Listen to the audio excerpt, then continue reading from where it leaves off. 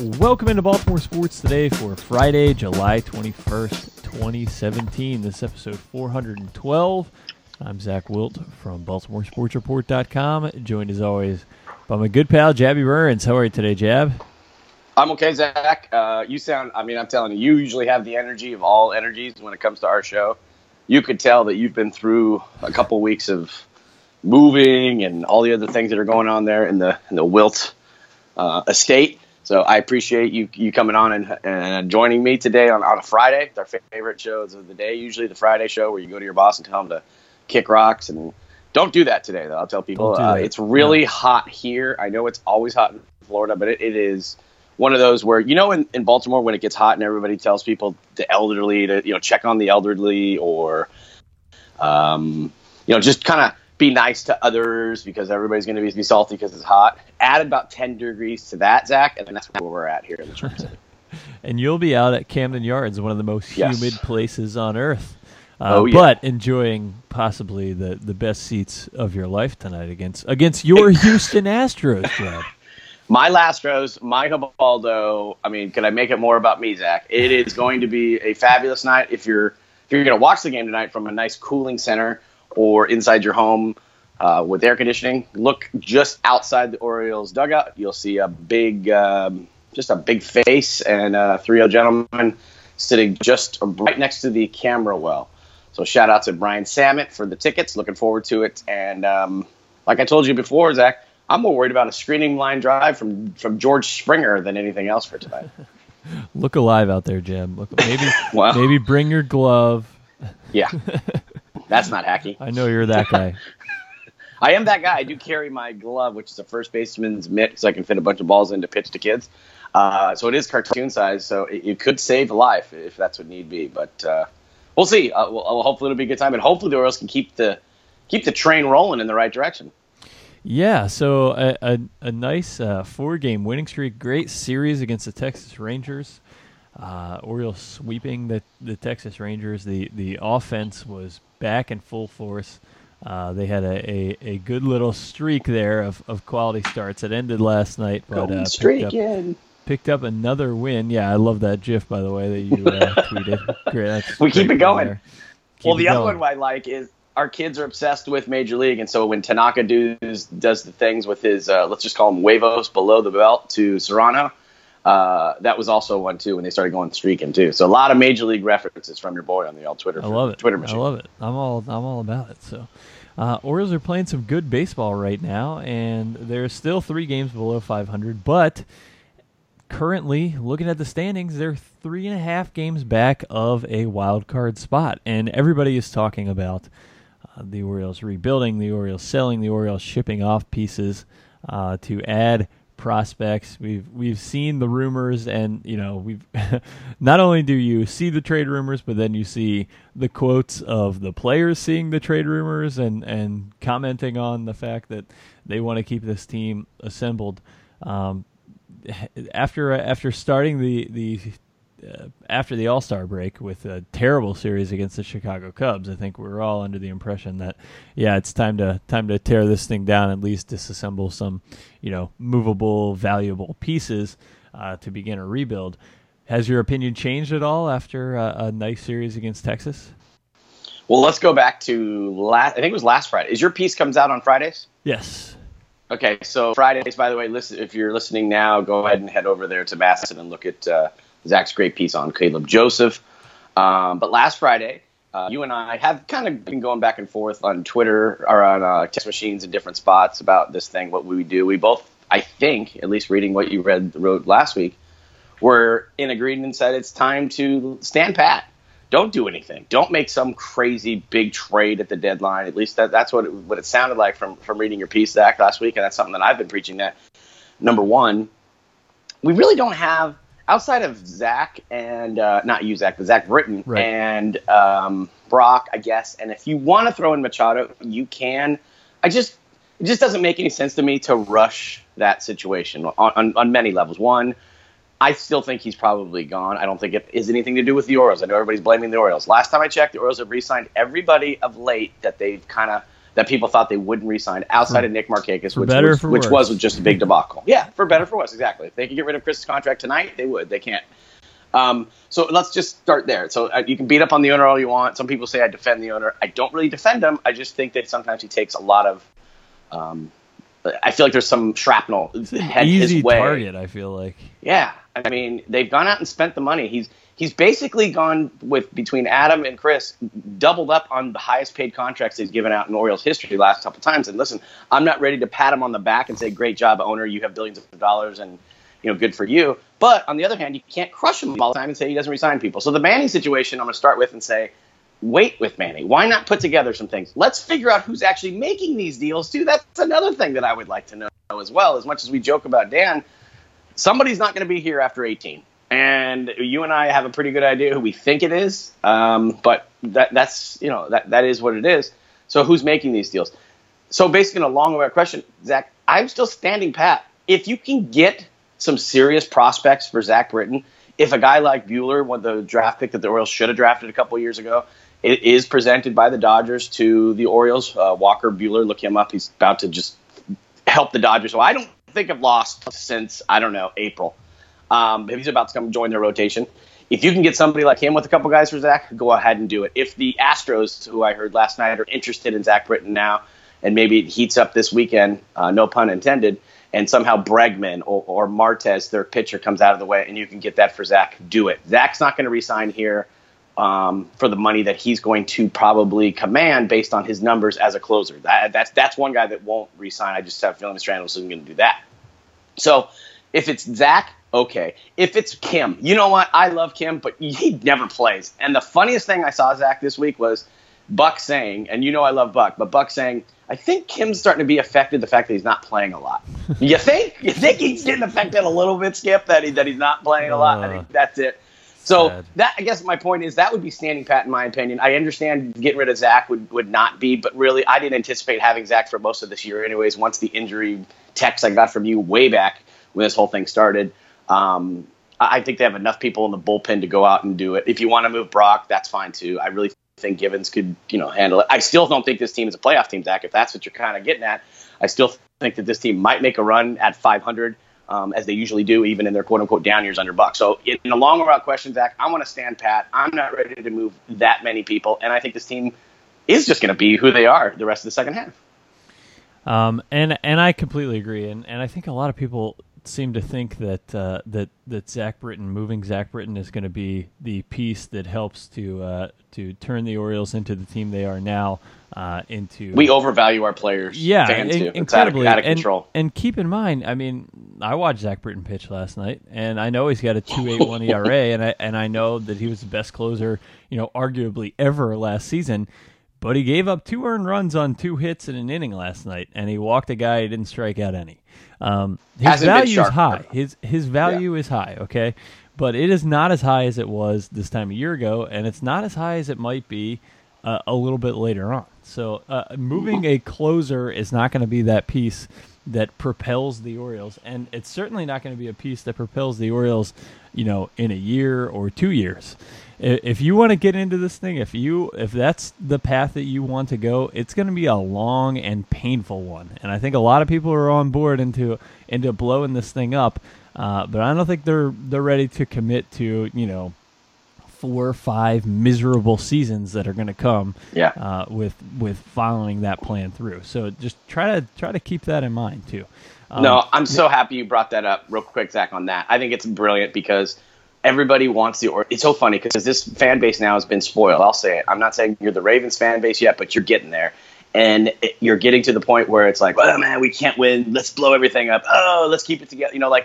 It's a full-blown Disney roller coaster ride every single time now with these fan base. And first of all, it's great because people care. That's my thing. You got people that care, but you have to understand, like Zach said, you want to tear it down? You want to start over? Well, that ballpark, you think that ballpark's empty with Red Sox fans, then what's going to happen when you're trotting out your Tanner Scotts and your Hunter Harveys and then some of these other prospects that you got? I get it. They come up faster now, Zach, but no, this team is worth they're at. They're going to grind for the next couple of years, at least through 18. And then at that point, maybe you become the Last Rose. Maybe you start doing something. But the question is, Zach, you have to draft correctly. You have to actually use your international signing instead of just giving it away. Right. Some of the other things that have happened within this organization. So if this organization is not willing to do that, to make a a change in regards to the culture and how they run things from that side of it, Zach, I don't think that we can really, quote unquote, ever blow it up. Yeah. Yeah, I agree there. Well, and if they are going to ignore the international market, then it's going to take even longer for them to complete this rebuild. So that's one thing I want to caution you on, to say that yes, Orioles fans overvalue their players, and that this is going to be a long and painful process, and that's not just limited to Zach Britton. I know a lot of people want to move Manny Machado. Manny Machado's hitting 237 right now. He went 0 for 4 last night. He is a much better player than his slash line indicates this year. I think everybody's in agreement. Everybody's waiting for him to break out. But how high do you think the value is of a guy who is hitting 237? It's not real high. I think he's an MVP caliber player. Do you really want to sell a guy right now who is hitting 237 and who could win an MVP next year? I don't think you do. I don't think that's a real great move. So keep that. What about in mind. guys like Mancini, Scope, like some of these other names are being brought up? I don't believe anybody's untouchable. I hate when people say that. Nobody's untouchable. Any deal could be, but they have to at least be. I would put Scope, Mancini at this point, and I guess Bundy in that you're going to have to blow them away with a deal. And if you want to rebuild, you got to rebuild around somebody. That guy was Adam Jones before when the Orioles did this, and that worked out pretty good for them. You start moving Scope, and then you're suddenly looking for that centerpiece, that guy that is going to be the player that you build around. So, I mean, you could move Scope. He's been their best player this year, and could be one of their best players for years to come. You have to have something to rebuild around. So, I agree with you. If they get blown away, if somebody offers them a package that is just stupid for them to turn down, then yeah. Mancini, I know he's had an absolutely fantastic season. I'm looking at his slash line right now, and it's amazing. I need to see a little bit more to believe that that's going to continue. For years to come. This sort of came out of nowhere for me. I would not be opposed to trading a guy like Mancini. I think there's less risk on the Orioles' part for selling high than there would be for selling a guy like Jonathan Scope right now. I'd much rather build around Jonathan Scope than a corner outfielder that is hitting well. Small sample size too with Mancini, and this goes right back to the point we just started with this whole overvaluing. Maybe we think Mancini's silly because we see him every day, but what do other clubs think about him as well? And this goes back to what the Orioles have done for years. I'll go back even to the Melvin Mora days when they gave Melvin Mora a 4-year deal after, and I love Melvin. Melvin's a great dude and just a great family man and all the things that he's had to deal with, but they gave him a big contract. They gave Jade Gibbons a big contract after 1 year. I don't want to do those kind of deals. I'm not comparing Mancini to that, but like you, I want to see a little bit more, maybe over 162, maybe over a couple seasons as opposed to, just a nice breakout season where he's got a lot of at-bats. I think the big contract that's going to kill us, and I said this from the day that it was signed, I do like Chris Davis. I don't hate Chris Davis, but that deal is going to hamstring the organization for years to come for two reasons. One, the money alone, it starts, no matter what, every year you start looking at your payroll and he's taking up a big chunk of it. Number two, Mr. Angelos does not like getting burned on big deals. And if he feels like he's not getting the production from Chris, what makes him think he's going to double it to give it to Manny? Yeah. Yeah. I understand that. And that's a contract that if you're able to move it. But again, who there's is talk of going that. to be willing to pick it up? Well, here's the thing on that. The small chatter about that is if they could move Chris, the problem is they'd actually have to move Chris with a couple of our own prospects just to get from underneath that deal. And to me, it's not worth it. Yeah. No. All of these reasons, and I've seen people say, the Orioles need to move out Kevin Gausman. It's never going to happen here. Who wants Kevin Gausman? I mean, who is going to give you a piece to build around for Kevin Gausman? Find me a buyer. That's what I want to know. Find me. The Cubs would take him. Find me a buyer. Yeah. So he pitched in the minor leagues for the Cubs. Your strongest pieces, the Orioles' strongest pieces are going to be Brad Brock and Zach Britton, and I think Zach Britton's value isn't as high as it should be. So again, that's why a week later, I think that unless somebody totally blows you away, you keep riding this thing out. And the Orioles are 3.5 games back. I think we're both in agreement that they're not a playoff team this year, Jab. No. But I think that they should keep most of this team assembled unless somebody just absolutely blows you away with an offer and take it from, the off season. Start making moves in the off season. Yeah, and here's my thing: as we kind of wrap up this whole little bow here on a Friday.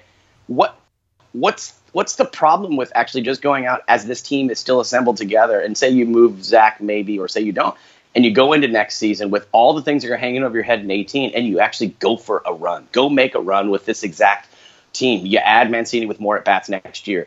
I think Trumbo's been perfect for what he's had to do for this team. I think Trumbo is one of the more underrated signings of the offseason, to be honest with you. And so I'm going to give Dan credit there. Castillo's up to him if he wants to come back. I don't think you have to. That's another guy I would consider moving just because of the way it works next year. He can pick up his own option if he wants to with the Orioles. I think Joseph's been fine. And from what I'm seeing from Cisco, it looks like maybe he'd be ready to at least be the backup to Joseph next year, and I'd have no problem with that. But why not make a run, Zach, next year? This team has ran into a lot of things. I hate using injuries as a factor because it happens everywhere, and Buck will never do that either. But this team's had some bad injuries at the beginning of the year, and this team's had some of the worst, historically worst starting pitching, even worse for the Orioles. When you see 6 next to an ERA for a staff, that is out of flipping control. Mm-hmm. And we talked about it, a couple weeks ago, Zach, you said that this team was the same, it had to be almost maybe a month ago now, but this team was almost around the same ERA as the team from last year, but the problem was the hitting. Well, I think that pitching has now got to the point where we've had a little bit of a downfall there. And yes, they've got some nice starts the last couple of days here against the Texas Rangers. But let's see what happens now. You measure up against probably the second best team, if not the best team in baseball, in the Astros this weekend, going through that murderers row lineup who will not stop. That's not a team that's going to stop hitting. They're going to continue. They don't care who's on the bump. They're going to come out and continue to hit. Looked like the Rangers to me were dead, a lot of errors. I think that's a team who could be moving a lot of pieces after this thing. So maybe the Orioles put another team to bed.